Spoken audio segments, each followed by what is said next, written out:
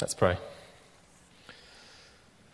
May the words of my mouth and the meditations of all our hearts be pleasing in your sight, O Lord, our rock and our Redeemer. Amen. If you have a Bible, it'd be a great help to me if you could open it to that passage we had read for us earlier. It's Romans chapter 8, and from verse 18 onwards. That's on page 1135, if that's helpful for you. Romans chapter 8, and from verse 18 even.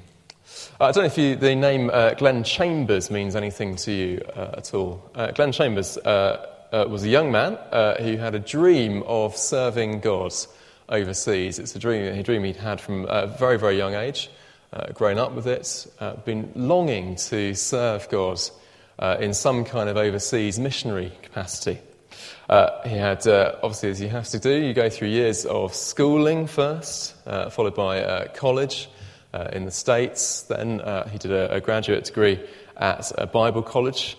Finally, he got to realise his dream. He was accepted by a missionary organisation. He was going out to South America to work for a missions organisation in Ecuador. Sadly, he never arrived. He got on a plane to fly to Ecuador. En route, his flight crashed in a mountain in Colombia, when it was going over Colombia, killing everybody on board.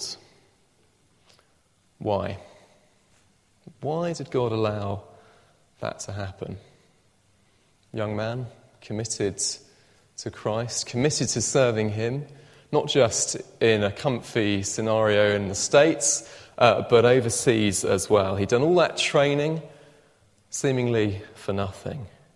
How could God allow that to happen? He's a Christian. If Christians really are God's precious children, why is life so painful? Why is it so hard? Why does suffering happen? No less a writer than John Stott has said this: suffering is the single biggest challenge to the Christian faith. Why? Because so often it appears to be entirely random and completely unfair. Nobody's immune to it. Every single one of us sitting here will be carrying some sort of pain of some level. All of us know what it's like to live in a broken world. And yet that question remains, why? Why is life like this? For us, of all people, why do bad things happen to good people? Is the title of a book I've got on my shelves. Great question. Well, if you've been following our series in Romans over the last few weeks, you'll know that Paul has been sketching out for us the wonderful privileges of what it means to be a Christian. He's told us that we've been set free from the penalty of sin that we should deserve, because Jesus has done it all. He's died for us on the cross. More than that, we've been adopted into God's family to enjoy all the blessings that Jesus' death has secured for us and that God has in store for us. It could hardly get any better than that.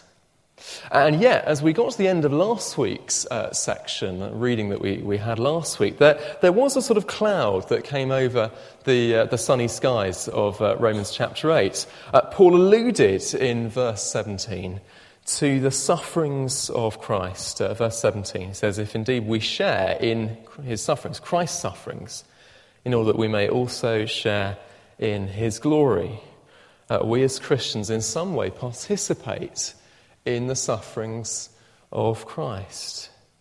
For all the wonder of being saved from sin, adopted into the family of God, still we live in a broken world, daily encountering sorrow, pain and suffering and disappointments. How should we understand this? I think Paul in this section gives us two reasons why we suffer, which helps us to understand it and to sort of comprehend what's going on. Firstly, Paul says that we suffer because suffering and glory is the experience of God's creation. We suffer because suffering and glory is the experience of God's creation. There was a poet long ago who said that joy and pain are woven fine, and Paul would echo those words entirely.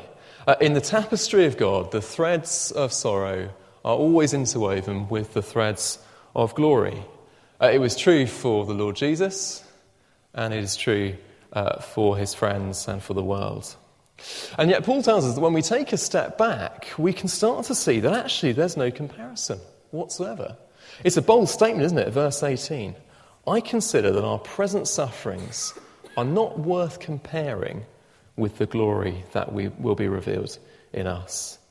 The suffering that we experience now in this life cannot even begin to be compared with the weight of glory that awaits. Perhaps we're tempted to think Paul's just being a bit flippant. Maybe he's overstating it. I mean, that's a bold statement, isn't it, to say that? Paul is not being flippant or trivial. He's not kind of trying to pretend that suffering doesn't really matter, or it's not important, or in some ways it doesn't really hurt. It's not sort of stiff upper lip, it's all right, really, it's fine. It's not like that. Paul writes as somebody who knows what it is to suffer. You just have to read through Acts or through any of his letters, and there's always that undercurrent of pain and suffering. And yet still, despite all that he'd experienced, still he could honestly say that whatever we face in this life, it will fade in comparison to the radiance of the glory that will be revealed in us. What is true for Christians, he says, is also true for creation as a whole. Verse 19. The creation waits in eager expectation for the sons of God to be revealed.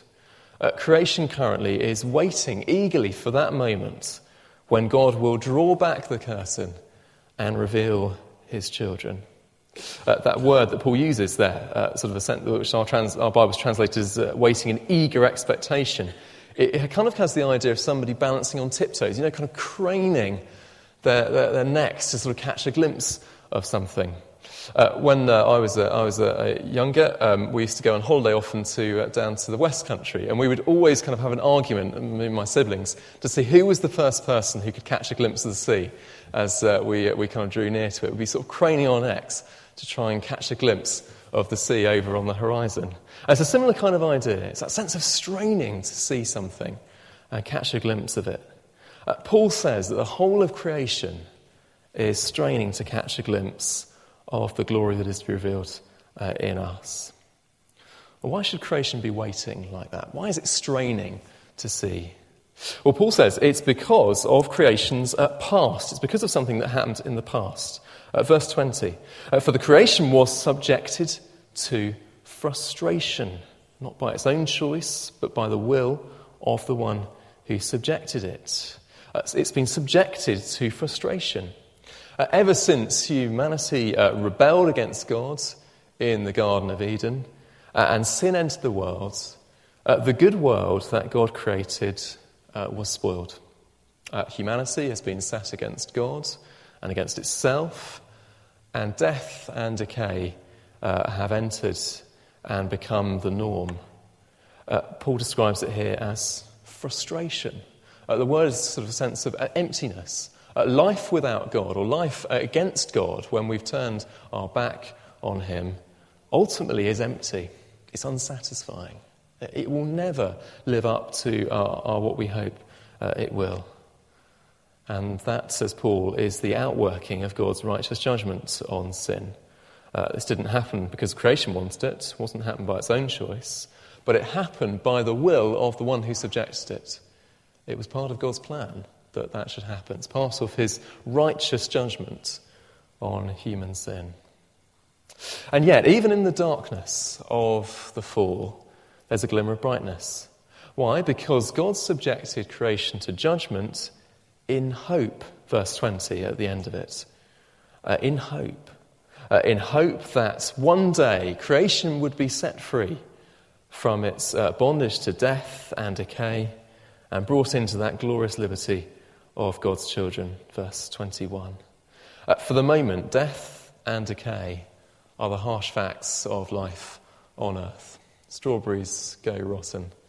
Botox and anti-wrinkle creams just delay the inevitable, ultimately. That's the pattern of the world. We get older, we decay. Everything does. Nothing lasts forever. But the future plan of God is not death or decay. It's freedom, as creation is fully renewed to share in the glory of God and his renewed people.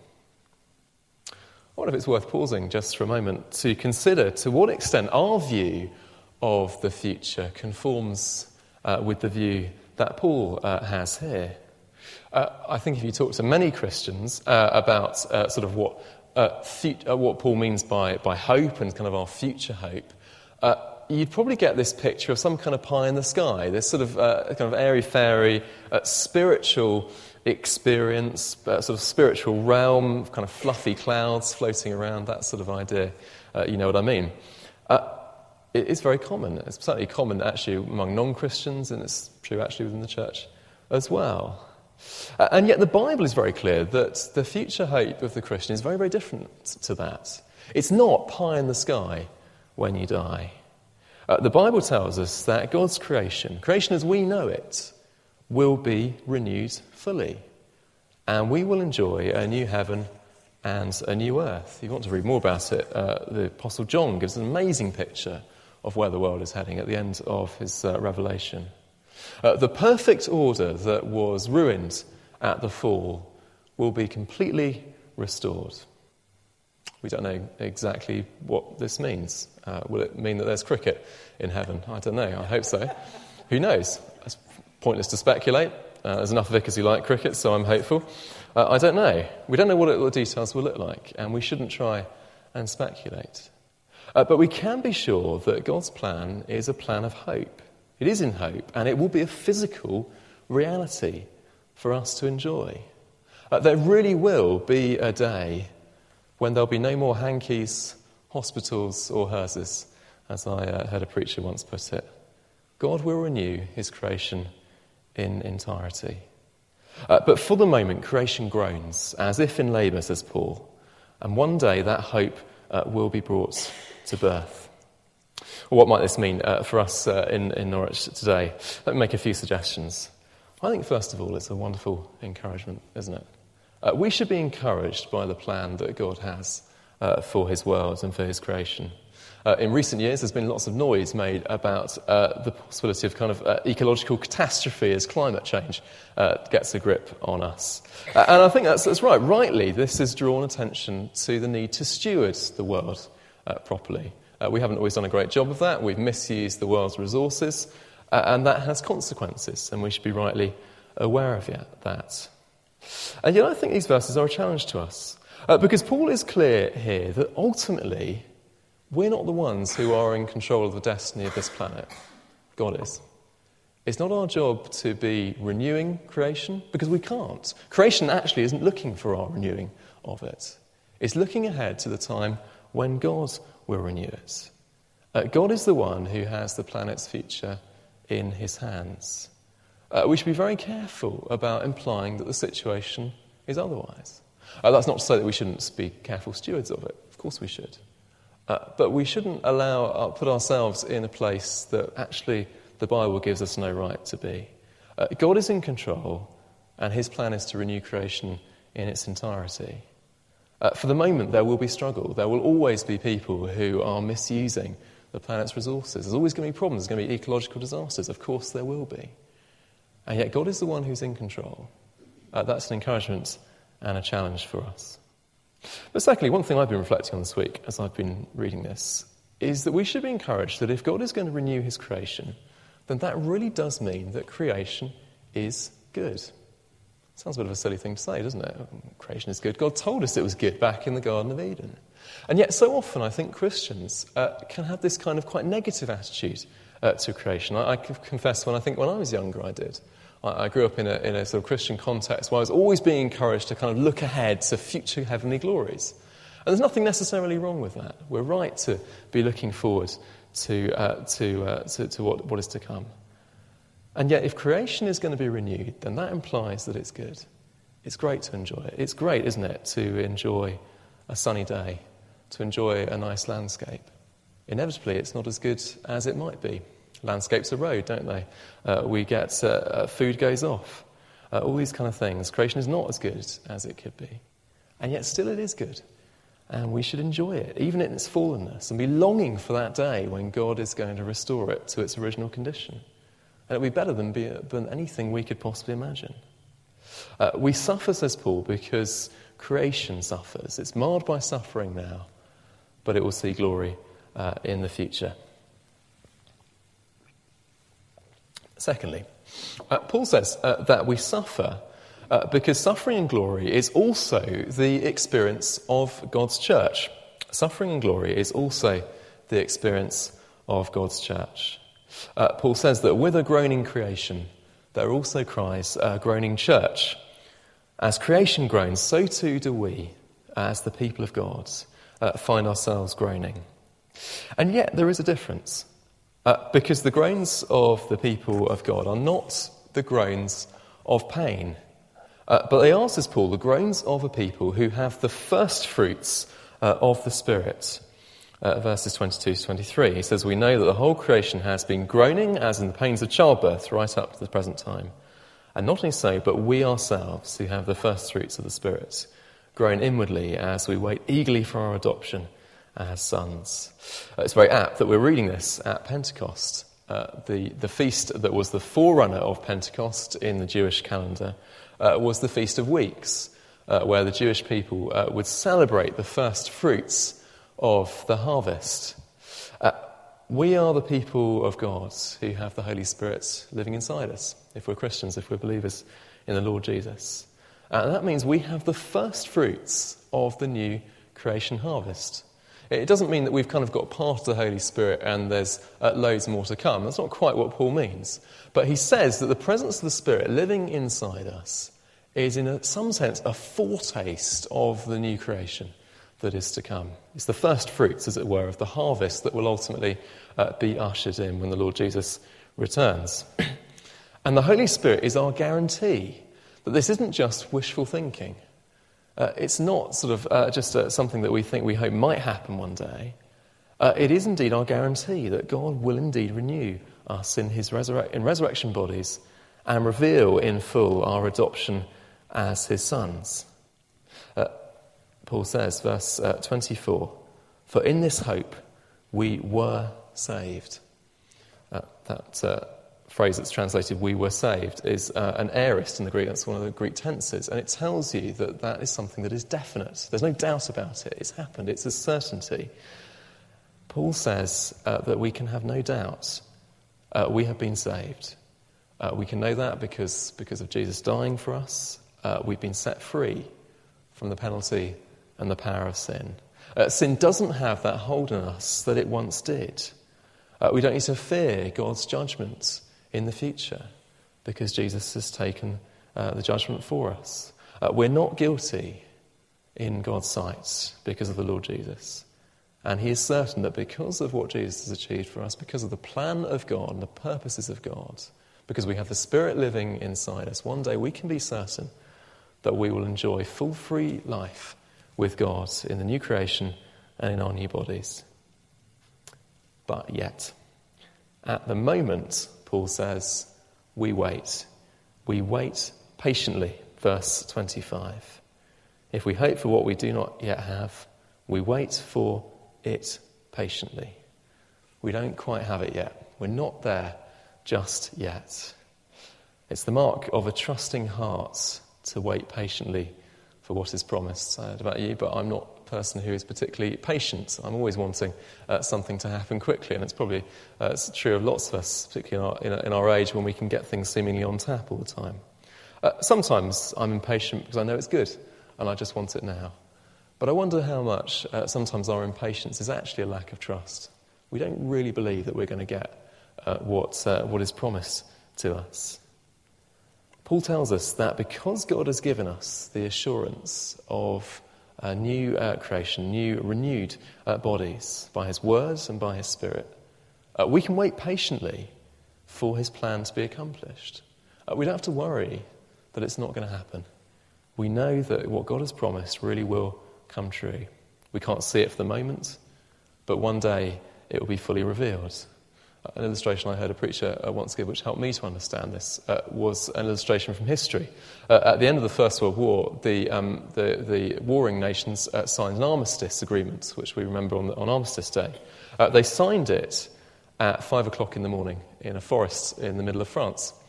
And yet still, it didn't come into effect until 11 a.m. later that same day.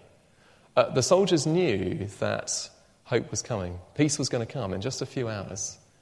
And yet there was still that time, wasn't there, in the sort of in-between period between when peace had been signed and when it came into full reality.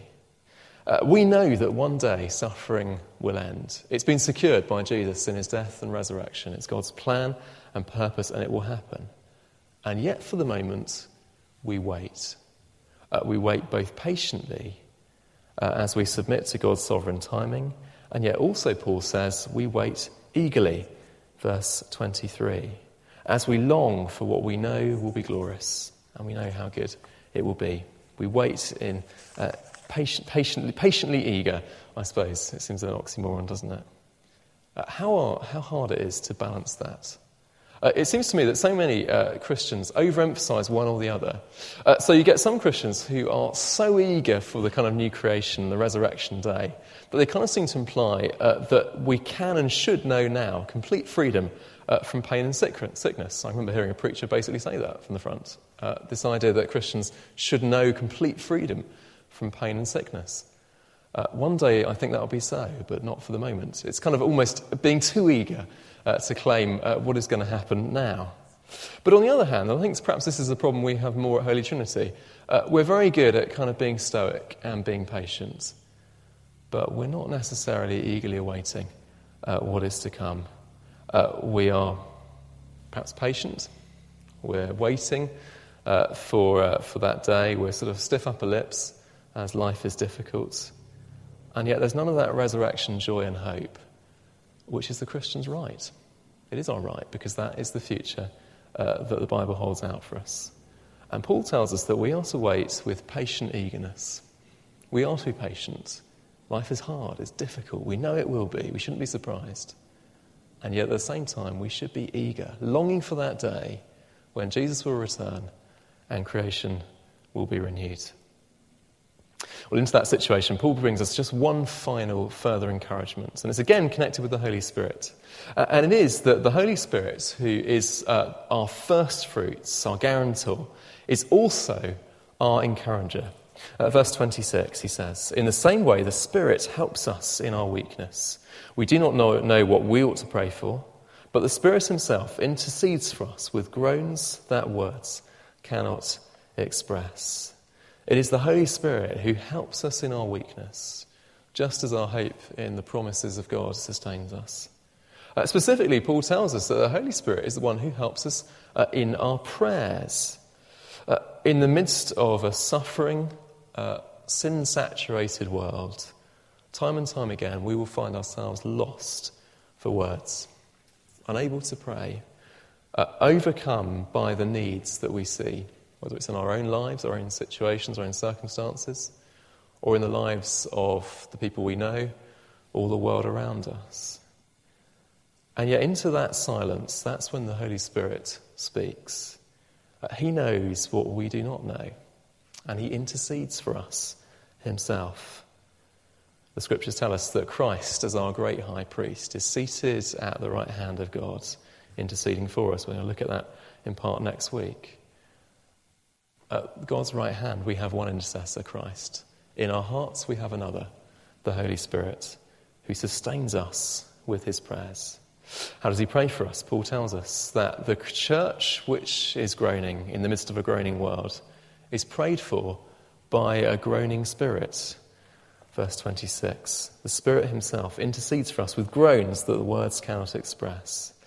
His groans are wordless. They're beyond human speech. Speech can't even begin to encompass them. And yet those groans are real. They're groans that are in sympathy with a hurting world and a hurting church. Groans that are eagerly longing for that day when the full freedom of God will be revealed. And those groans don't go unnoticed, says Paul. For he who searches our hearts knows the mind of the Spirit, because the Spirit intercedes for the saints in accordance with God's will. Even though the Spirit's prayers are unexpressed in human language, because the Spirit intercedes in line with the Father's will, the Father hears and responds. When we don't know how to pray, the Spirit himself prays, and the Father answers. Some years ago, David Watson, who was a vicar in about 30 years ago now, said this: Jesus promised his disciples three things. They'd be absurdly happy, completely fearless, and in constant trouble. It's always been the Christian experience. It was when the church was founded. It's been so throughout church history, and it continues today. Life is not easy. Being a Christian doesn't inoculate us from the pain of living in a broken world. And we're fools if we think that it will do. David Watson himself sadly died of cancer at a tragically young age, despite many people praying for him. He had a great ministry, led many to faith in the Lord Jesus. Many people prayed for him for his healing. Yeah, he died. We should not be surprised when life is not what we might hope it to be. And yet, as Christians, we have a wonderful hope, a hope to look forward to, a certain hope of resurrection and renewal with the Lord Jesus Christ. May we be those who are eagerly awaiting the renewal of our bodies, and yet at the same time waiting patiently, trusting in the sovereign plan of God, because suffering and glory is the normal experience of God's church. I came across a story this week of a vicar who was visiting a teenager in his church who was in hospital. He spent most of his life in and out of hospital. He'd had an accident when he was very, very small, which had damaged his back and meant that he was constantly needing treatment for it.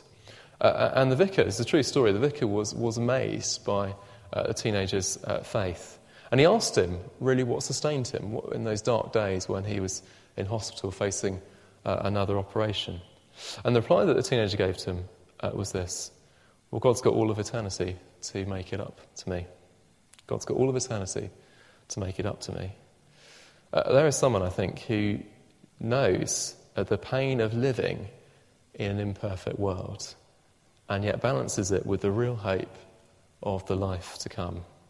We can't always know why God allows us to suffer, why he allows the world to suffer. But we can know that he is at work renewing his creation, and one day we will enjoy life with him in that creation. And our present sufferings, however bad they might be, are not worth comparing with the glory that will be revealed in us. That is the note of the Christian life. Hope. Hope. Yes, now, difficulty, yes, but hope of life with God in the future, in his new creation. Suffering now, but glory to come. Let's pray.